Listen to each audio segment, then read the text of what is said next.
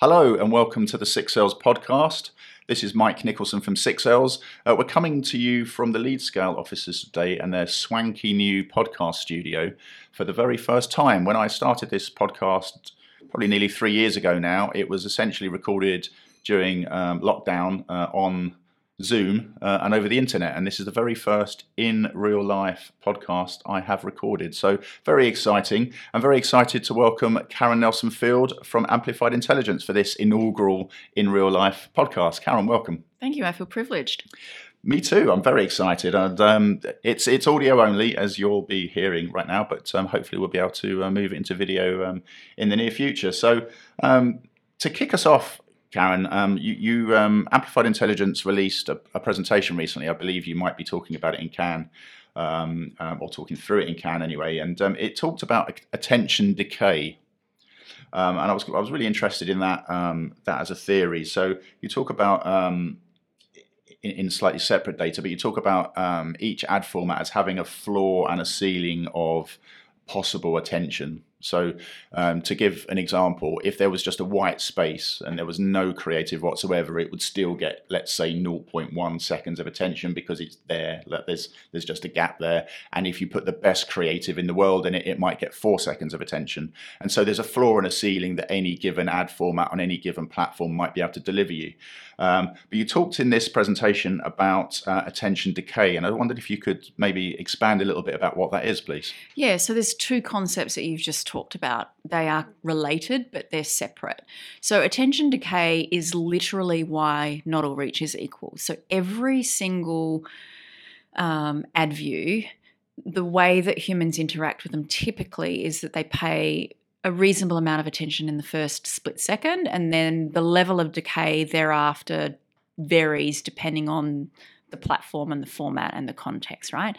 So decay is essentially the concept of humans failing to pay attention over time. So if you think about it as a distribution, that's one thing. The problem we face as an industry is there's huge flow-on effects with those decays because it means that reach-based volume isn't what you think it is. So the reason why not all reach is equal is because every single demographic, context, format, platform, country, there's thousands and thousands of these decays, and that's what's important to improve, to bring reach back to being equal, right? So that's one thing. But what this decay does is, to the second point, is it defines what we call attention elastic limits, so attention elasticity. So because these decays are largely defined by the nuance of the platform in terms of the functionality, humans kind of operate around these boundaries. And so if you're given the option to scroll, you will. If you don't have to have sound on, you won't. So the nature of the platform defines how much attention you will pay, which essentially kind of calls to how quickly you'll decay. Now, the attention elasticity piece is, to your point, the floor and the ceiling of how much attention a platform or a format is capable of achieving. So to get it, it's kind of related, but they're two separate things. So one is an outcome of the decay. Yeah. One is how then does creative fit into those boundaries. Okay, so if we were to try and paint a picture of what a fast decay environment might look like versus a slow decay, what would you say? I don't want to put words in your mouth, but cinema, for example, would probably be quite slow decay because you're in a dark room with a massive screen. You've got to turn your mobile phone off. There's limited distractions. Yeah, so that's actually a really good point. So I like to put a line right in the middle, and there's thousands on one side and thousands on the other, right? So, but the way to think about it is literally pictorially. So fast decay is when, in second one, there's 90% of the people that see it watch it avidly. And then, as I said, the decay kind of drops off quite steeply and sharply, like a reverse kind of J shape, if you like. Whereas slow decay is when you pretty much pay, it's never full attention typically, but it's at a point where you pretty much watch fairly steadily from one end to the other. So you get the same amount of attention from your reach that you've bought at one end that you do the other. That's the opposite of fast decay. Now, fast decay is typically triggered by distraction. So anything that can scroll fast, or you can skip fast, or there's clutter around you, or if you think about it in that way, that's what causes you to be distracted.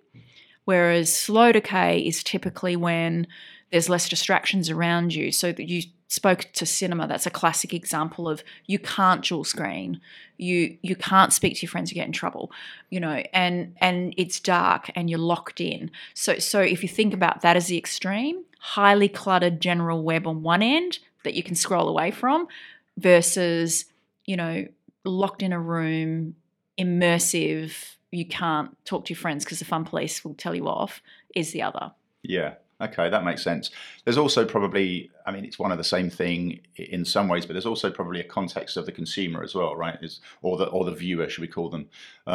So the platform dictates a lot of that, as you say. If you can scroll away, or if you can click past, or you can turn the sound off, that's one thing. But also, it's understanding what is the consumer doing at that particular point, and if they're rushing around trying to find what's the weather going to be like, and then finding out what flights they need to get to Cannes, it's topical for now, and all the rest of it, they're probably moving around pretty quickly and not necessarily in a sort of mindset where they can sort of take stuff in. Whereas if they're in the cinema, just to use that example again, then they're there for a couple of hours. They've kind of signed that time off as a bit of me time. Yeah, I try and talk about it in fairly one-dimensional concepts, but to your point, there are underneath those decay curves, then there's clusters of humans that have different lives, right? Interestingly, they're predictable. So there's only around kind of 6, 7, 8 different types. But underneath these averages, there are people that are super busy and running around, and so their attention is slightly different or quite different to someone that has decided that they're on a bus and they're going to scroll through their feed because they're bored, right? So when we talk about averages, if you actually understand the data, there's a lot more nuance underneath it. But to keep it nice and easy and simple for people to understand, we stick to the slow, fast. But yes, to your point, the mindset or the way that your life is right at that moment defines, it still is restricted by the boundaries of the platform, but there's extra nuance around it. There's a distribution curve under a distribution curve, if you like. Got it. Yeah. So attention is obviously quite important, and for some creative, fast decay might be okay, depending on what they're trying to do, how long it takes to consume the message, right? And for other creative, they might need a little bit longer to tell a story. But I remember seeing again some data that you released at Amplified Intelligence that said that memory or recall of an ad starts at about 2.5 seconds of attention and then goes up fairly sharply with every additional second of attention that happens after that. Could you talk to that a little bit? Yeah, so firstly, it's recall and memory, the way that we collect is very different. So I don't believe in recall as a metric of memory, because often recall is related to your purchase experiences. So memory, the way that we define it, is around understanding sort of a mental availability perspective. So being able to choose a brand so being able to remember or think about a brand that represents a certain category entry point. It's a bit complicated. For the listeners though, it's definitely not recall. Okay. But to your point around 2.5 seconds, it's a bit of a line in the sand, right? Because if you're Coke, that time is less, because you have significant distinctive assets that you've built over 100 years. If you're a new brand, your time scale will be longer because you don't have anything that you're aligned to from a distinctive asset perspective, or you're not aligned to a certain category entry point like, De Beers are to engagement, if you like. So it kind of depends, but it's sort of the sweet spot is about 2 to 2.5 seconds. Okay. And you mentioned there, like, if you're a brand new brand, you might need more, and if you're Coke, it's essentially a nudge, right? So correct. Different requirements of attention depending on what you're trying to do and who you are. Yeah, and I often get, I won't say ridiculed, but maybe, criticism over the simple way that I try to describe it. But if I actually explained, so it's not a perfectly linear relationship, and it's not No. And I haven't said this forever, but, it's not always more time is better. It's just when we are, I've been part of this, trying to build a category for about 7 years now. You have to get these concepts in a nice, bite-sized, easy way for people to understand, to then unpack the nuance around it. Yeah, no, and I agree with that. And I think I've spoken to you about this before as well. In fact, I think on the first podcast that you were on with Lisa from Twitter and JP from MGOMD, I wanted to know how much attention is enough. And you said, that's a nice, easy one to start. And I know that it's not a simple question, but I think you have to have what you've got, that line in the sand and that kind of range, so people can start to understand it, because it's a completely new concept that we haven't used. Yeah, so call out to JP actually and OMG, but where they're amazing is that they've kind of got it, that there's nuances. So what they do is they work backwards from their clients and work out how much attention do you think we need given their campaign, what is it they're trying to achieve from the size of their brand, and then work backwards. And I think that's the smartest way, rather than someone in a audience vendor position saying this is what's correct, because the agency and the client knows best what they need to achieve. Yeah. Well, that leads nicely onto a question that I wanted to sort of dig into with you actually is when we think if we think about the creative for a moment, and when we think about video creative, like pre-roll or whatever, mid-roll, we think about how long it is. So how long does it take to get from the start to the finish? And when we think about display advertising, whether that be an MPU or a banner, we don't always, or I certainly have not in my 25 plus years working in media, heard anyone say this is a 3-second MPU, other than if it's got a rotation in it in terms of it runs for a second and a half and then it switches to another creative. But we know from the work that you've been doing and others that certain ad formats on certain platforms have that floor and ceiling of attention that is possible.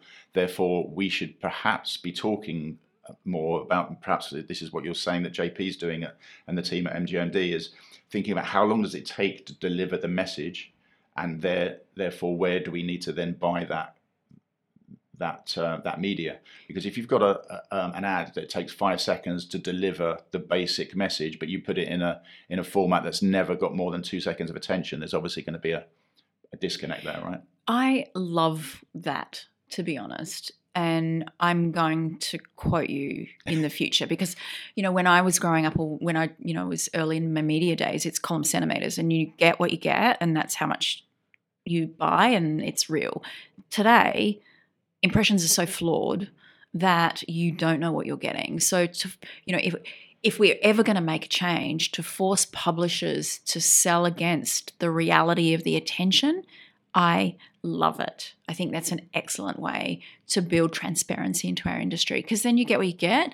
Everything has a place and a role, but there's none of this, wastage that's happening in the market at the moment in terms of being able to stuff, a 20-second into a spot that you won't get more than 3. Yeah. Yeah, and I suppose the danger or the downside to that, just thinking out loud, and this might go horribly wrong, because when you think out loud, it's could go either way. But if you're Coke and you only need a second of attention, let's say, or less than that, you only need half a second of attention, it could be that your media buying is a lot cheaper because you're using inventory that doesn't get 3 seconds of attention. So you're 100% right. But then on top of that, what's happening at the moment is so that's making the assumption that the mental availability is established because they've been in market forever, right? So the problem you face with that thinking is you've got this whole new generation. I mean, I know you might think that everyone knows who Coke is, but I'm sure, not every 5-year-old does, for example. So what I do see a lot of big brands making the mistake of now is they go, right, well, we're big restaurants or big brands, so we don't have to worry. We just have to be present on TikTok, for example, and not worry about building our distinctive assets. And there's a whole new generation of people that don't grow up with a 30-second ad on TV, that don't understand that, this color or this particular asset goes with that particular brand. So I hear you, and I think 1 second, 2 seconds for refreshing is great, on the proviso that those distinctive assets are continuously built upon on the other end of the spectrum. But Yeah, and I agree with you there, but I think that the potential downside is that media could become cheaper for bigger brands, and it could be more expensive for smaller brands There's to always buy been media. that 100%. Yeah, 100%.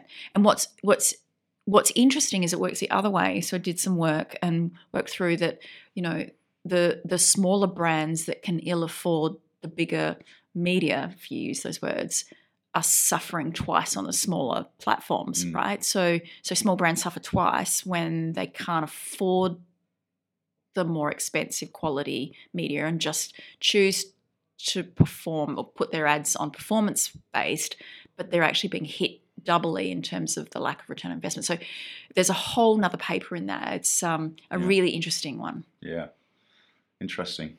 So we're talking about attention today, but I think there's three metrics that are thrown around by some people interchangeably, and they are very different. And I'd love to get your take on how you define these three metrics and how you think that they play together. So we have viewability, which has been around for a lot longer than attention, just because of the technology, and it's kind of a live feed. We have time in view.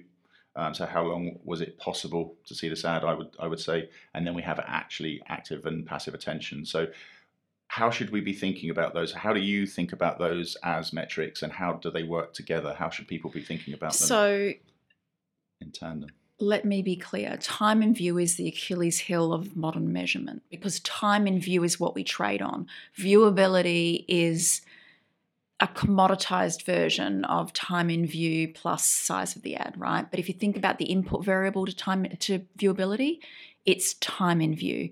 So time in view was the moment everything changed was when we decided not to get, what I call outward facing data or census data from humans. And we decided we needed a scalable measurement. So let's pick time in view as the core. So time in view is the thing that fails us, because its relationship to actual attention, if you're lucky, is 1 in 3, right? If you're lucky. And that relationship changes on every platform and every format. So just for the listeners, viewability is a way to verify that the ad was delivered, but it has zero relationship to whether it was seen or not. But at the same time, I don't blame viewability for the position we're in. I blame time in view. What concerns me at the moment is there's a lot of vendors jumping into this space which are saying viewability is rubbish, blah, blah, blah, blah. But actually they're using the same variable to build proxy indicators for attention, right? So when you use time in view as the principal metric in any model, it will eventually, it will fail. It will fail. So what I need to kind of get out to the industry, it's not the viewability is wrong, is that it picked the wrong horse to start with, if you like, which is time in view. So time in view is the Achilles heel of our industry. Right. So you said there's zero correlation. So pretty much across the board, if you look at the two things, that you don't see the longer the time in view tends to correlate with higher attention at all. There's just no correlation there. It is, but it's not that one's driving the other. Right. Correlation's a pretty weak way to look at it either, because one isn't driving the other. It's just so you can't. I mean, if you've got it, there's a bit of a depends is the short answer. So the 0.3 is what I usually quote as a relationship. So it's 1 in 3 chance that yes, if there's longer time in view, someone will be watching, but it certainly won't be at the capacity of reach that you think, if that makes sense. Yeah. Okay.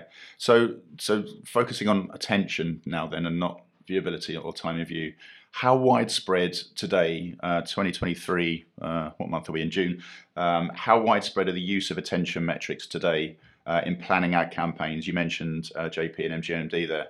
And how are they specifically being used in your experience, and how do you see that evolving as we get better at it? Yeah, I mean, can I step back tiny, just a little bit, just back to this whole concept of time?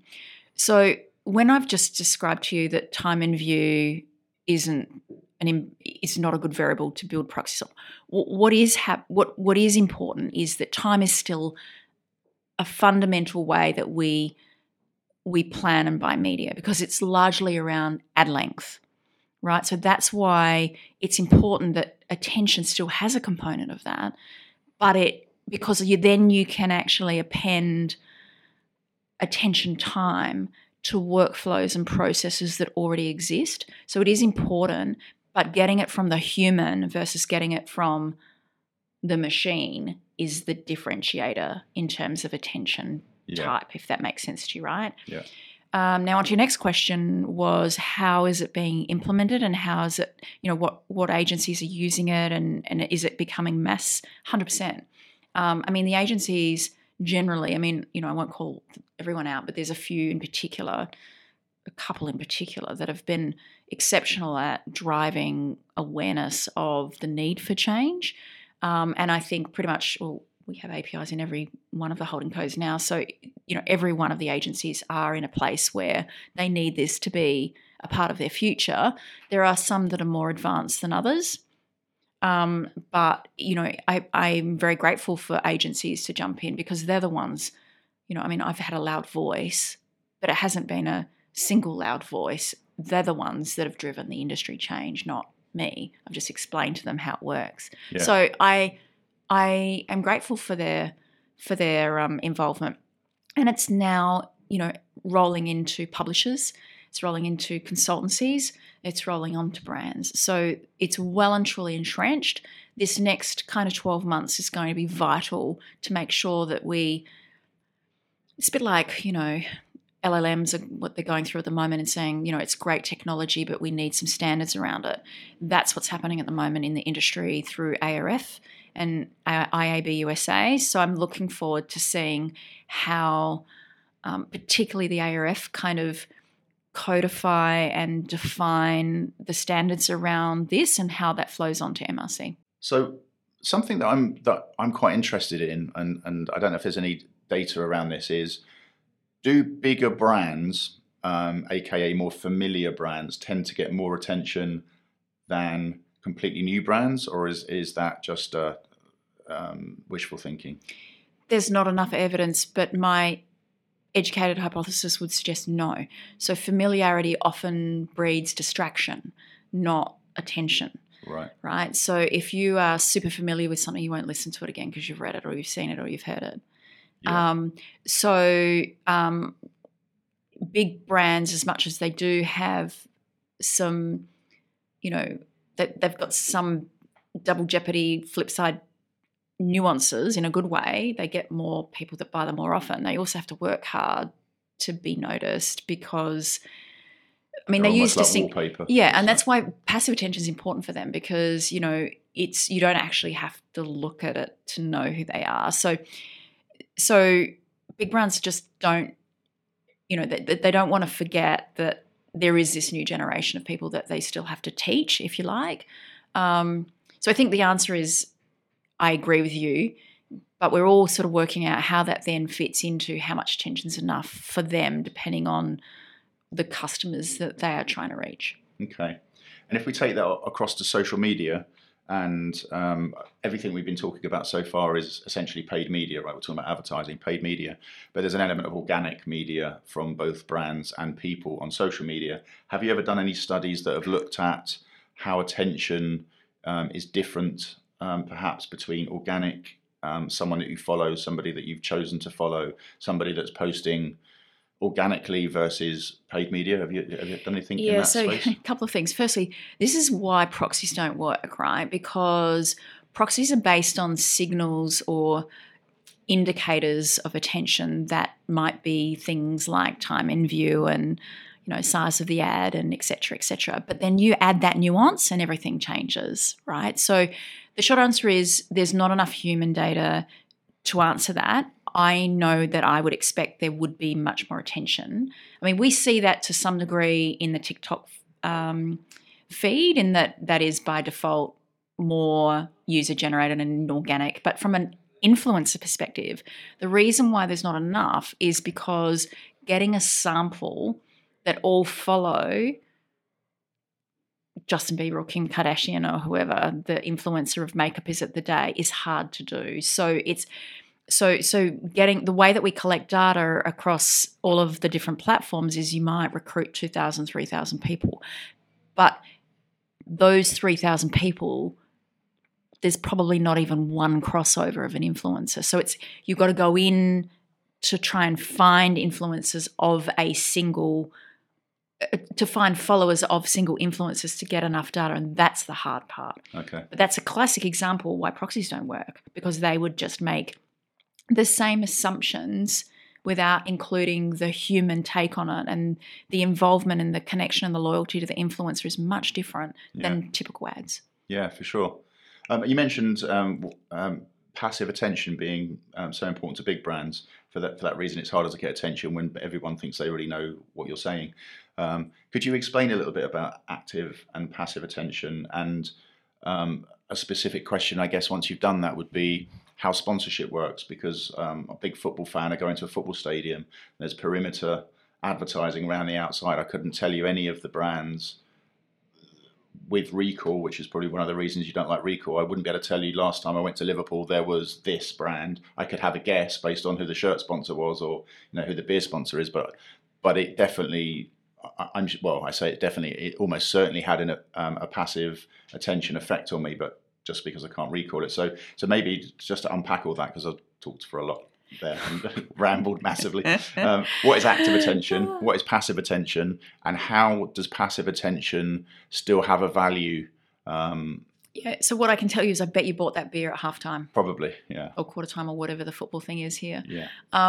So that's the value of passive. So it nudges you, right? So you can't remember it, but you still made a sale. They still made a sale because you bought that beer. So just to be clear, I didn't make up passive active attention. We also, which we don't often talk about, but it's in market at the moment, we also collect non-attention, right? So there's three components of the way humans interact with stimuli. One is they're looking straight at it. One is they're near it, but they're not looking straight at it. And the other is they're not anywhere near it or looking at it at all. And that is distraction or non-attention or inattention or whatever you want to call it. We collect all three. And the reason why we did that was because in literature, that's how humans interact with the world, right? There's three ways you can do it. And so when we built the business, it was really important for me to be able to replicate the way that humans actually interact with things. So we collect all three. So active is when someone's looking straight at the ad. Now that is, on a mobile, they're literally looking at the screen, but also looking at the ad. On cinema, they're looking straight at the ad, but there's no scrollability or anything like that. Passive is a little bit different with things that you can't scroll away from. It's when you might be dual screening. So for TV and cinema, etc., to be when you're dual screening. So you're around the ad, but you're not looking straight at it. For social, we define it as you're reading the feed, or you're reading, the feed or the actual article, but not looking at the ad directly. And then non-attention is the obvious. So in the concept of non-handheld, it is you've literally walked out of the room, or the video can't, the camera can't see you anymore. Whereas with social and handheld devices, it's that there is no way that your face or your eyes could possibly even look at the feed, let alone the ad, right? Yeah. And again, it's a really important distinction, because then what we do is we model the interplay between all three and work out how outcomes work. So, we don't just go active is always better. We started there just to be able to we've been doing this for a lot of years now, so we really understand the nuances. So classic, you talk about, Lisa from Twitter, one of the pieces we'd worked with her on across multiple countries was, okay, so we might get the same active attention as our competitor, but actually we get better outcomes. And that's because there is an interplay between passive, active, and non-attention, and how that kind of fits to outcomes. I know that was a complicated answer as well, but it's quite methodologically deep, and the reason why we collect that. Okay. Now, you won't remember this, I'm sure, but about 4 years ago, I was sat on a sunbed in Croatia reading your book. Oh. And I probably don't was very remember interested. that. You won't remember that bit, definitely, because unless you were spying on me, which I very much doubt. But I had a question which I wrote on LinkedIn, and you said, watch this space. It was. I think you said it was a good question, which I was very pleased at. You telling me that I thought of a good question. And it was, how can you measure if somebody's actually paying attention. And let me explain what I mean by that. So Cognitively. quite often I'd be staring at the television, and my wife and I are watching a program, and I'm staring at the screen, but my mind's just suddenly gone off and I'm thinking about something else. And then she'll ask me a question about what just happened. I'm like, I actually don't know. So is there any way that gaze, eye tracking can figure out if the eyes are actually taking in the information, or whether they're just sort of that I know this isn't an actual thing that happens, but glazed over is the term we might call it. The short answer is no. I mean, these extra so to be clear again, the reason why I chose the method I chose was because we are sitting on an industry where viewability is gold, right? And we know. So what I wanted to do was to build some sort of collection system and also measurement system that kind of was a little bit like old TV kind of return path data, which was this is how the human interacts. So I needed to do it at scale. What you're talking about is neuro, because neuro is what, and only some of it, not all of it, is what can tell you if someone's actually processed it in their amygdala or whatever it is, right? So the answer is no. However, what we do see, because we get billions, I mean, this is the difference between neuro and what we're doing. We get billions of data points. Neuro gets sample of 20, right? Yeah. So what we can see is almost this little, I guess, so I talked before about attention decay curves, and then there are distributions underneath that in how you interact with it. So how much switching you do. So it's kind of, how quickly are you looking away or in and out, and, flat line, blah, blah, blah. We can tell from that using outcomes that we've collected as to whether you have processed it or not. But it's not whether – I can't tell from the camera whether you've thought about it. I didn't think it would be possible, but it's just the strange things that come to my mind. Another thing that's just come to my mind while you're talking there, which made me smile, is can you tell what percentage of people fall asleep when they're watching the telly? Because obviously their eyes close. So there'd be no attention. Yeah. Yeah. So it'd be really interesting to know what that is, as I've done that so many times. I'm sure we all have. Will you do, but just to be honest with the listeners, is that the data is collected and it's processed on the edge, so there's privacy rules around. Yeah. I couldn't tell you if you fell asleep. No, absolutely. Okay, so we're recording this the week before Cannes. You're going to be there. Obviously, I will be there. I'm looking forward to it. Do you have anything that we haven't covered today that you're expecting to have lots of conversations about? And if so, what would that look like? Well, look, I'll give you a little tiny preview of why I've got 3 sessions that I'm doing, but one of them in particular I'm pretty excited about is I'm on stage with Orlando again, awesome. And I'm also, so it's Orlando, Rob Britton and I, and basically what I've done, you talked about these boundaries, and we have some creative hypotheses around, within the context of attention elasticity, what type of creative can help nudge to the top, and that's what we're delivering. So I can't talk about it now, depending on when you... I wanted to put this out before, so maybe not. But do come along to that one, and we'll follow this up. Yeah. But there are Who's hosting that? Where is that being hosted? It's WARC Palais. Okay. So there is some good news for creatives, but again, and how this fits within these boundaries that we speak about. So that I'm really looking forward to. I think also the general theme of attention now, I think, is moving towards adjacency currency. So I've also got a really amazing panel with Google and NBCU around quality and adjacent currencies and things like that. So that will be fun. Mm-hmm. Awesome. I'm very intrigued on the panel you're doing with Orlando. He was on the podcast maybe 6 weeks ago now, and he was talking about the elements of advertising creative, talking about TV advertising basically, but advertising creative that gets the most attention, or actually that's not strictly true, that are most effective. Yeah, so he'll talk about right and left brain. Yeah. And effectiveness of that. So what we're doing is we're combining. So we've got a single set of data that we've... That is very exciting. Yeah, it's really fun. That feels like another podcast for After Cannes. I think so. Yeah. Awesome.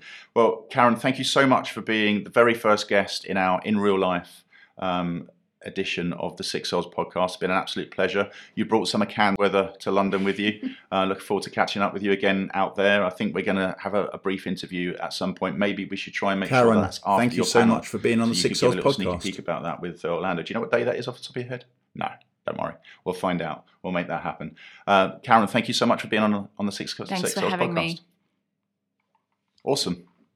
That was so good.